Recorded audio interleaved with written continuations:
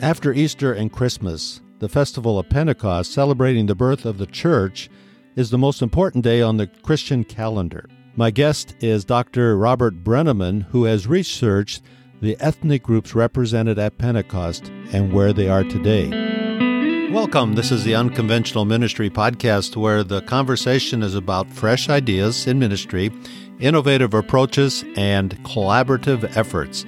I'm your host, Dennis Weens, Vice President for Ministry Partnerships at Sat7 USA. My guest today is Dr. Bob Brenneman, a professor at North Central University in Minneapolis, and he's the specialist on global studies and languages. You're also a part of the College of Church Leadership's Middle East Specialist, one of the first Assemblies of God world representatives to live amongst the Kurdish people of the Middle East and North Africa. So, Dr. Brenneman, welcome to the Unconventional Ministry Podcast. Well, it's a privilege to be with you. I know that you say you and your wife Sherry raised your kids in the location amongst the people of Acts 2, 9 through 11. I thought that was, rather than give a geographical area, you gave a scriptural reference. So we want to talk about Pentecost today. I know you have a special interest in Pentecost and the ethnic groups that were present, and then we want to pursue where they are today. But let me ask you first, where did this special interest in the ethnic groups present on the day of Pentecost, where did this special interest start? Well, it's very significant, Dennis. This is Pentecost Sunday coming up. And so this is probably the third most important day in the church calendar, right? Actually, crossing the resurrection, the crucifixion and resurrection of Jesus. This is right up there, the birth, of course, of Jesus. So it's right up there among the most important days. This interest started me when I was a pastor in inner city Chicago. I was pastoring an inner city church. And I wanted to do missions for a long time. And I thought at those days, I'd be into the communist world. My heart went out to those that did not have Bibles. And I read the stories of the different Bible smugglers, like Brother Andrew, who was one of my heroes, how they smuggled Bibles into communist countries. And we tried to do that, and we were caught with those Bibles. But the last place we went to on this trip, my first trip overseas, we went to a number of communist countries, but we ended up in Turkey, our last place. And that's not communist, it was Muslim, but I knew nothing about Islam in those days. I didn't know what a Muslim was. But all I knew was that in this country at one time, the apostles preached, Paul was born there, Antioch and Ephesus and Laodicea and Galatia, and all these places, and Tarsus are in Turkey. How now it was considered the least evangelized country in the entire world. So how did that happen? So it began to haunt me. It's haunted me for over 42 years now as I've studied this whole area. How did it happen? How did the church lose the Bible Belt of the world? It became now one of the least evangelized areas in the world. And so from there, I just began to study it. And it's been kind of a study over the last many, many decades of the church of those days and what each of the churches today are. In Acts 2, 9 through 11, as we'll probably talk about more specifically, are the people groups mentioned in that portion of Scripture. I never heard anybody else preach on, of course, the first part they preach on all the time, about how the disciples are filled with the Holy Spirit. The latter part, when Peter's great sermon, one of the greatest sermons ever preached, is talked about. But those verses from 9 through 11 talks about the very people that received the Holy Spirit that day and what happened to them. And 12 of those 15 people groups now are Muslim. Right. So that's kind of what we've been focused on. So give our listeners an idea of your background. You're a professor at North Central University. You have a specialty in Middle East. You travel extensively. But you've also raised your family amongst the Kurdish people, right? Yes. The Kurds are one of those people, Old Testament and into the New. They're referred to probably as the Medes. It's always hard to prove 100% where the biblical Medes are the Kurds today, but the evidence is quite good. When the northern kingdom of Israel was exiled, you might remember the first 10 tribes, they were exiled to the land of the Medes. And that's where Kurdistan today, Iraq is. In fact, we lived on the very river. It mentions in 2 Kings, the Habur River among the land of the Medes. It was biblical Assyria.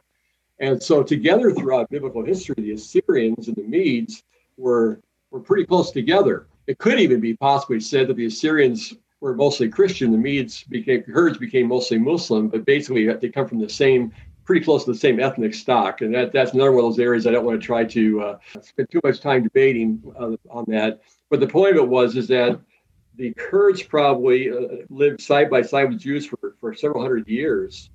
And also in the book of Daniel, you'll see that the king that threw Daniel in the lion's den. And then when God spared Daniel, he was so, wow.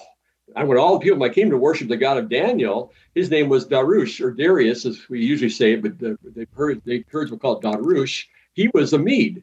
So was he a Kurd then that said, I want all the people in my kingdom to worship the God of Daniel? So there's no doubt there were certainly Jewish communities in Kurdistan right up until Israel became a nation in 1948. And you very seldom will see a Kurdish person make an anti-Semitic remark. They may not know that they're connected, they don't know their history, but they have some sense that, they're just not anti-Jewish or anti-Semitic like so many other Muslim groups are.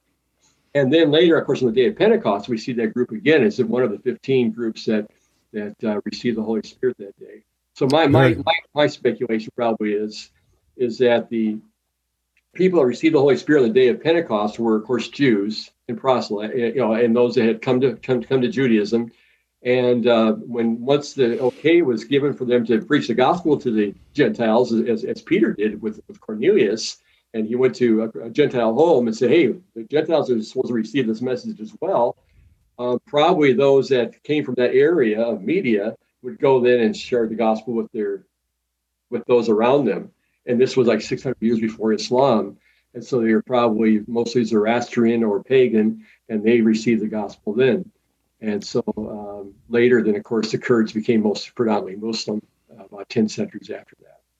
So you didn't just visit the Kurds, you immersed yourself in their culture, you lived amongst them for over a decade, you speak fluently their language, and you've written several books. One is As Far as the Mountains, A Kurdish Cultural Journey. And you've also more recently published Rekindling the Fire Amongst the Nations of Pentecost. So just letting our listeners know that you're very well adversed in and knowledgeable in the Middle East studies. And we want to look at the day of Pentecost. I know you've identified 15 ethnic groups that were present, but 12 of them have a special interest for you. So let's go to the day of Pentecost, Acts 2, verse 9 through 11. And talk a little bit about the 12 that were there. And you, in your book, trace the history of the church to where they are today. So I think it's fascinating to look at who was there and where are they today. So let's start in the book of Acts and the day of Pentecost. Well, thank you. Let's do that. I would mention that the book is actually, I made a copy of the book and it was a mistake. It's called, if anybody wants to order it, it's As Strong as the Mountains. And it's on Amazon and as well as other things I've written. So it talks about a number of groups here. One are the Parthians, and that was today's Iran, and that was an older name for the Persian Empire. Obviously, the people were split into different groups and different confederations, but the Parthians were one of we call them the Iranian peoples or the Persian peoples. Then it's Medes, who we just talked about, whose ancestors are probably the present-day Kurds. The Kurds have suffered so much under Saddam Hussein, and then they were also the main warriors against ISIS, and they won a lot of respect from the world community the way they stood to ISIS when almost nobody else did. And so they've been, they're the largest people group in the world without a country. They're divided in Iraq, Iran, Syria, and Turkey. And that's what I did my doctoral research on and have been very interested in them for 40 years. The Elamites are the next one mentioned in that scripture, and they're also an Iranian people. They go back a long way, and all these groups, some of them can be traced all the way back to Noah. As the media, it can be traced back to Noah, and some of these groups can be traced back pretty far. Put it that way. The Elamites, all those are residents of what's today's Iran. Then it says residents of Mesopotamia, which is today's Iraq. And of course, that's the cradle of civilization. Abraham was from Mesopotamia, and the Tigris and Euphrates rivers that were the end is where the Garden of Eden allegedly was. That's that area in southern Iraq where most likely the Garden of Eden was at one time. And so that's another strategic area of Iraq. And so Iraq has a huge role in biblical history called Babylon or Mesopotamia, the Arameans, different people groups from that time period get a lot of biblical history. Judea, of course, is one of the non-Muslim areas. There's 15, 12 of them are now predominantly Muslim. Judea is one of the ones that's not. But then there's 5 groups that are all in Turkey today: Cappadocia, Pontus, Asia, Persia, and Pamphylia. And of course, Turkey now is over 99% Muslim, and God's doing a new work there, and we're thankful, but still been a very long, slow, hard process.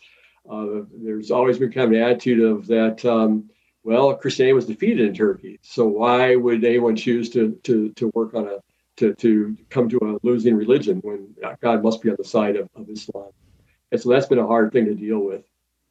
The whole idea that if you're a Turk, you're a Muslim. If you're a Kurd, you're a Muslim.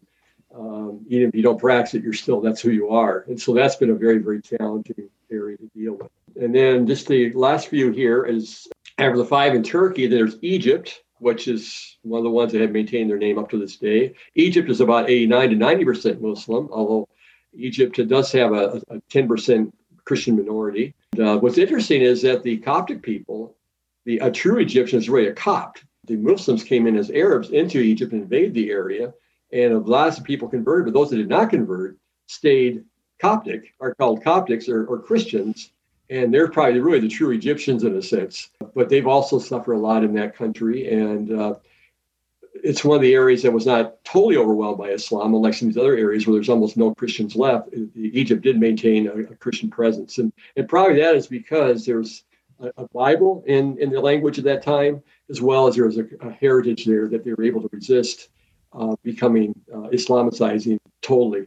And so a remnant has stayed Christian in that area. Through all these centuries has had a remnant in these ethnic groups. And I know today we talk about Eastern Church, and a lot of these have a representation there. Talk to us a little bit about this witness and the work of the Eastern Church, and who are some of the major denominations within the Eastern Church? Sure, be glad to do that. The only other one here would be Libya, and that's some books say Libya near Cyrene. Simon, who first would carry Jesus' cross, was from Libya, and then there's Rome, of course. That's not Muslim, and Crete is not Muslim; it's Greek Orthodox. And then the Arabs. Of course, the Arabs are predominantly Muslim, the largest of the Muslim people groups. So if you want to just condense it down, and then I'll to this, Dennis, it'd be that the 4 people these people could be kind of condensed down today. If we take all that history and division of ethnic groups and so on, it comes down to Arab, Turkish, Iranian or Persian, and Kurdish. All these groups. Now, the 5 they mentioned in Turkey was never predominantly Christian at that time. These were people that Turks came in from outside and into Turkey.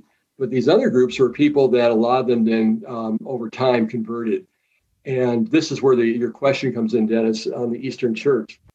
In the early days, the church was focused of course, in the Holy Land, and Antioch was the center of the church, where Paul began his missionary journeys. And from there, the gospel kind of went west into what's today's Turkey, and then all the way into Greece and into Europe. But what's not recorded in the Bible as much as when the gospel went east. And that was started by St. Thomas, is really considered the father of the Eastern Christians. He was the one that him and his disciples took the gospel into parts of southeast Turkey and South Turkey, and then they took it into Persia, and Persia into Central Asia, and from Central Asia as far as India. St. Thomas himself was probably martyred in India. And then some of his followers took the gospel all the way to China. They were the real heroes of the faith as far as spreading the gospel. In the 4th century, something happened that has been very, very sad, and that was the church fought and split over the whole areas of who Christ was. And I won't take time to go into the different divisions, but the church of the East was considered heretical at that point. And why the church in the West, when I say West, I'm not talking about America or Europe, I'm talking primarily about Turkey here. As they fought over these differences about who Christ was, the church in the East went out and basically evangelized the East, and so in that sense, they were really missionary heroes. They ran into increasing opposition. Part of the problem was, as they spread the gospel to the East, they were in the Persian Empire, and Rome and Persia were enemies for centuries. At that point, a lot of Christians that came to faith in the Roman Empire would flee to Persia because of the persecution. But when Christianity became legal in in the Roman Empire in the 4th century under Constantine, Emperor Constantine, then these Persian Christians were looked on as being possibly dangerous or spies or fifth columnists. And so they faced a lot of persecution because we don't know if you're these Christians in Persia. Are you loyal to your religion, or are you loyal to your country, or to where you're, the people you're among?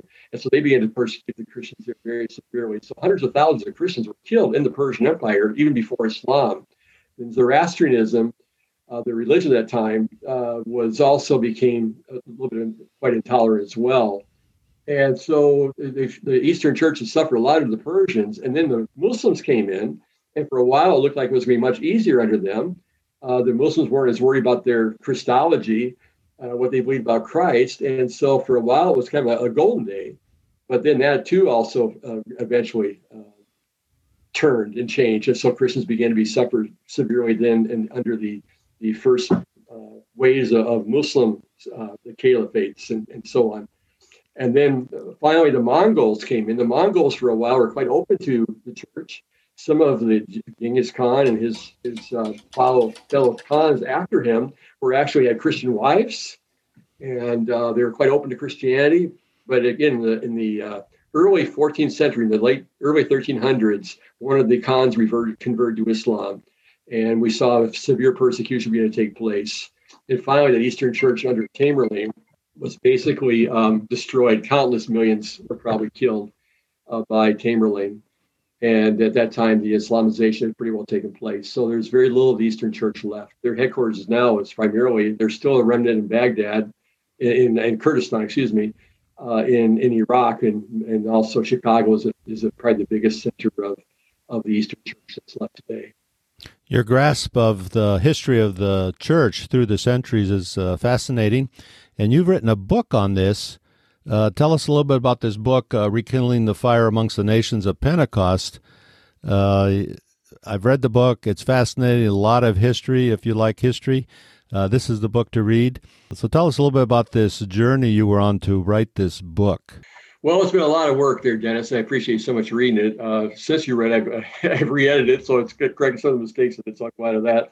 It's a book that, as I mentioned, since 1980, when I began to visit my first visit overseas, it's kind of haunted me. How did the Bible Belt of the world, we might call it, how did that become overwhelmingly Muslim?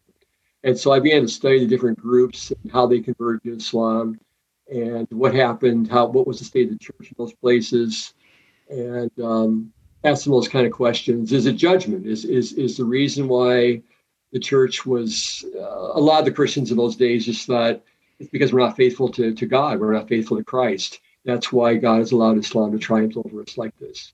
And there's probably a lot to be said for that.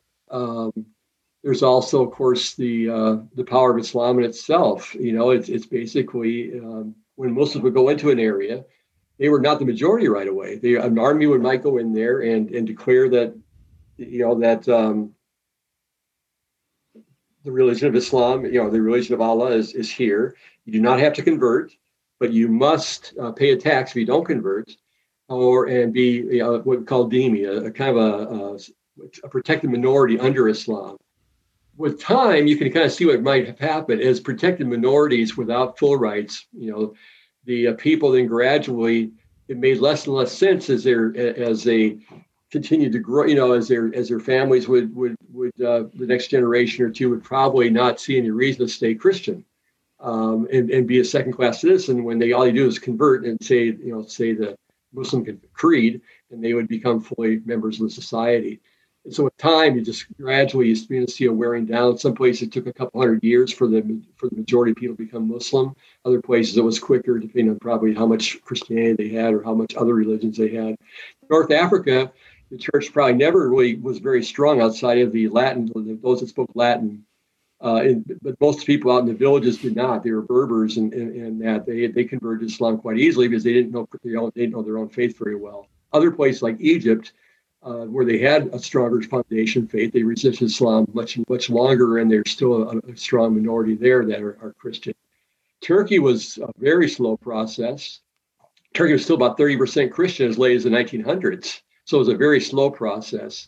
But it was gradually more and more people either converted or left or fled, And after the First World War is when finally the vast majority of some Christians were killed. The estimates are quite high, and more people just then converted to Islam. So a lot of times you might see people that have really converted quite recently in the last few generations. And some of them might still remember they had a great grandma that was a Christian at one time or something like that. And so I believe one of the things that we need to pray for is these people that have a Christian heritage, no matter how far back it goes, that they'll be curious about the faith of their ancestors. And I think as the Islamic world is becoming less confident in a sense, terrible things that have happened in the Islamic world, like ISIS and Al Qaeda, have really been a very shaming experience for a lot of Muslims, and many of them are really beginning to explore their faith. And I think it's a time for the Prince of Peace to really proclaim. Thank God, that's why I love SAT7 so much, because you're proclaiming the gospel in those very places that at one time were Christian and that are now overwhelmingly Muslim. The groups that I'm talking about primarily speak the five groups in Turkey are first speak Turkish. The three of those were in Iran, who all speak Farsi. And then, of course, there's Mesopotamia and Egypt and Libya. They speak Arabic. And so those are three. And the Kurds are divided among four countries, but each of those countries, they almost all either speak Persian or Farsi, Turkish, or Arabic. And these aren't these very important languages to SAT7. Yeah, SAT7 is, of course, based in the Middle East, and we have 4 satellite TV channels, 2 channels in Arabic, covering the Arabic speakers. We have a channel that's in Turkish out of Istanbul, SAT7 Turk, and then there's SAT7 Pars, which is a Farsi as well as Dari language satellite TV channel. And so we're in the Middle East. We have a Middle Eastern leadership, and we want the church in the Middle East to make their claim to a biblical Christianity in a culturally relevant, appropriate, positive way. So we don't repackage content from the West. We allow the church, that's in there, the church, capital C. And so we have a partnership with a lot of these churches where they are today. And of course, now everything's streaming on websites, and then we just launched a very significant, intentional digital strategy and have our own app, and all the satellite TV channels are streaming on the app SAT7 Plus, and that's available free of charge in the App Store. So people can SAT7, SAT7USA.org to learn more, or they can go to the international site, SAT7.org, and learn more, and then download the app, SAT7, SAT7PLUS.org. Download the app, and it's a great conversational starter as you meet people from these various languages who are many times here in the States, and I meet them all the time and use the app to start a conversation. So people of Pentecost are the primary viewership of SAT7 broadcast in the Middle East and North Africa today. That's what makes it so crucial. SAT7's ministry is so crucial. The very places, the very peoples that Acts 2 is written about are the very languages that you broadcast in. So where's the best place for people to purchase your book? Probably on Amazon? Yeah, they can look at it on Amazon. It's called Rekindling the Fire of Pentecost. And then the subtitle is How the People of the Bibles Became Muslims, Why Many Are Coming to Jesus. And they can you can also search by author, Dr. Bob Brenneman. It's under Robert Brenneman. Robert Brenneman. Brenneman. It'll take you more than one evening to get through it. There's a lot of great history in the book. It'll help you understand better the journey the church has taken from Pentecost to where the church is today across the Middle East. What I try to do in the book too, although when I write the history, it's pretty, I guess it's pretty deep and scholarly. I've also tried to tell a lot of stories in the book. Each chapter begins with kind of an imaginary story. This is what it must be like. What would it be like to be a father? And your kids come up to you and say, "Dad, why are we staying Christian? It doesn't make sense. We're a minority. We get no rights. What's the purpose? Why the dad's trying to, explain, well, this is why we stay Christian, and so on." Or there's also stories of people who have come to faith. There's some conversion stories and other things like that. So hopefully it's not just reading a straight history, which can be kind of boring, but there's some mixture in with it. I can make it a little more enjoyable for the reader. And you're now just retiring, trying to retire, or still teaching some, but available to explain more this fascinating topic of the ethnic groups from Pentecost and where they are today. So if you want Dr. Robert Brenneman to come and share with your group, reach out to him or reach out to us, and we can connect you to Robert, the work that he's done. So again, check on Amazon for this fascinating book. Bob, great to have you on this podcast, and thanks for joining us. Well, thank you very much, Dennis. It's an honor to do anything with SAT7. I believe in the mission of SAT7 very, very strongly. So thanks again for joining this episode of the Unconventional Ministry Podcast. Thank you. In our changing world, there are more ways than ever to do ministry. SAT7 as a broadcast media ministry is changing how ministry is done. Through innovative approaches, collaborative efforts, broadcast satellite television, web streaming, and social media, SAT7 is making a difference. Visit SAT7 online today at SAT7USA.org to learn ways you can be a part of this kingdom work. If you've enjoyed this conversation, please share it with your friends. If you know of an unconventional ministry approach, please introduce us. We'd like to have them on as guests. Thank you again for joining this episode of the Unconventional Ministry Podcast.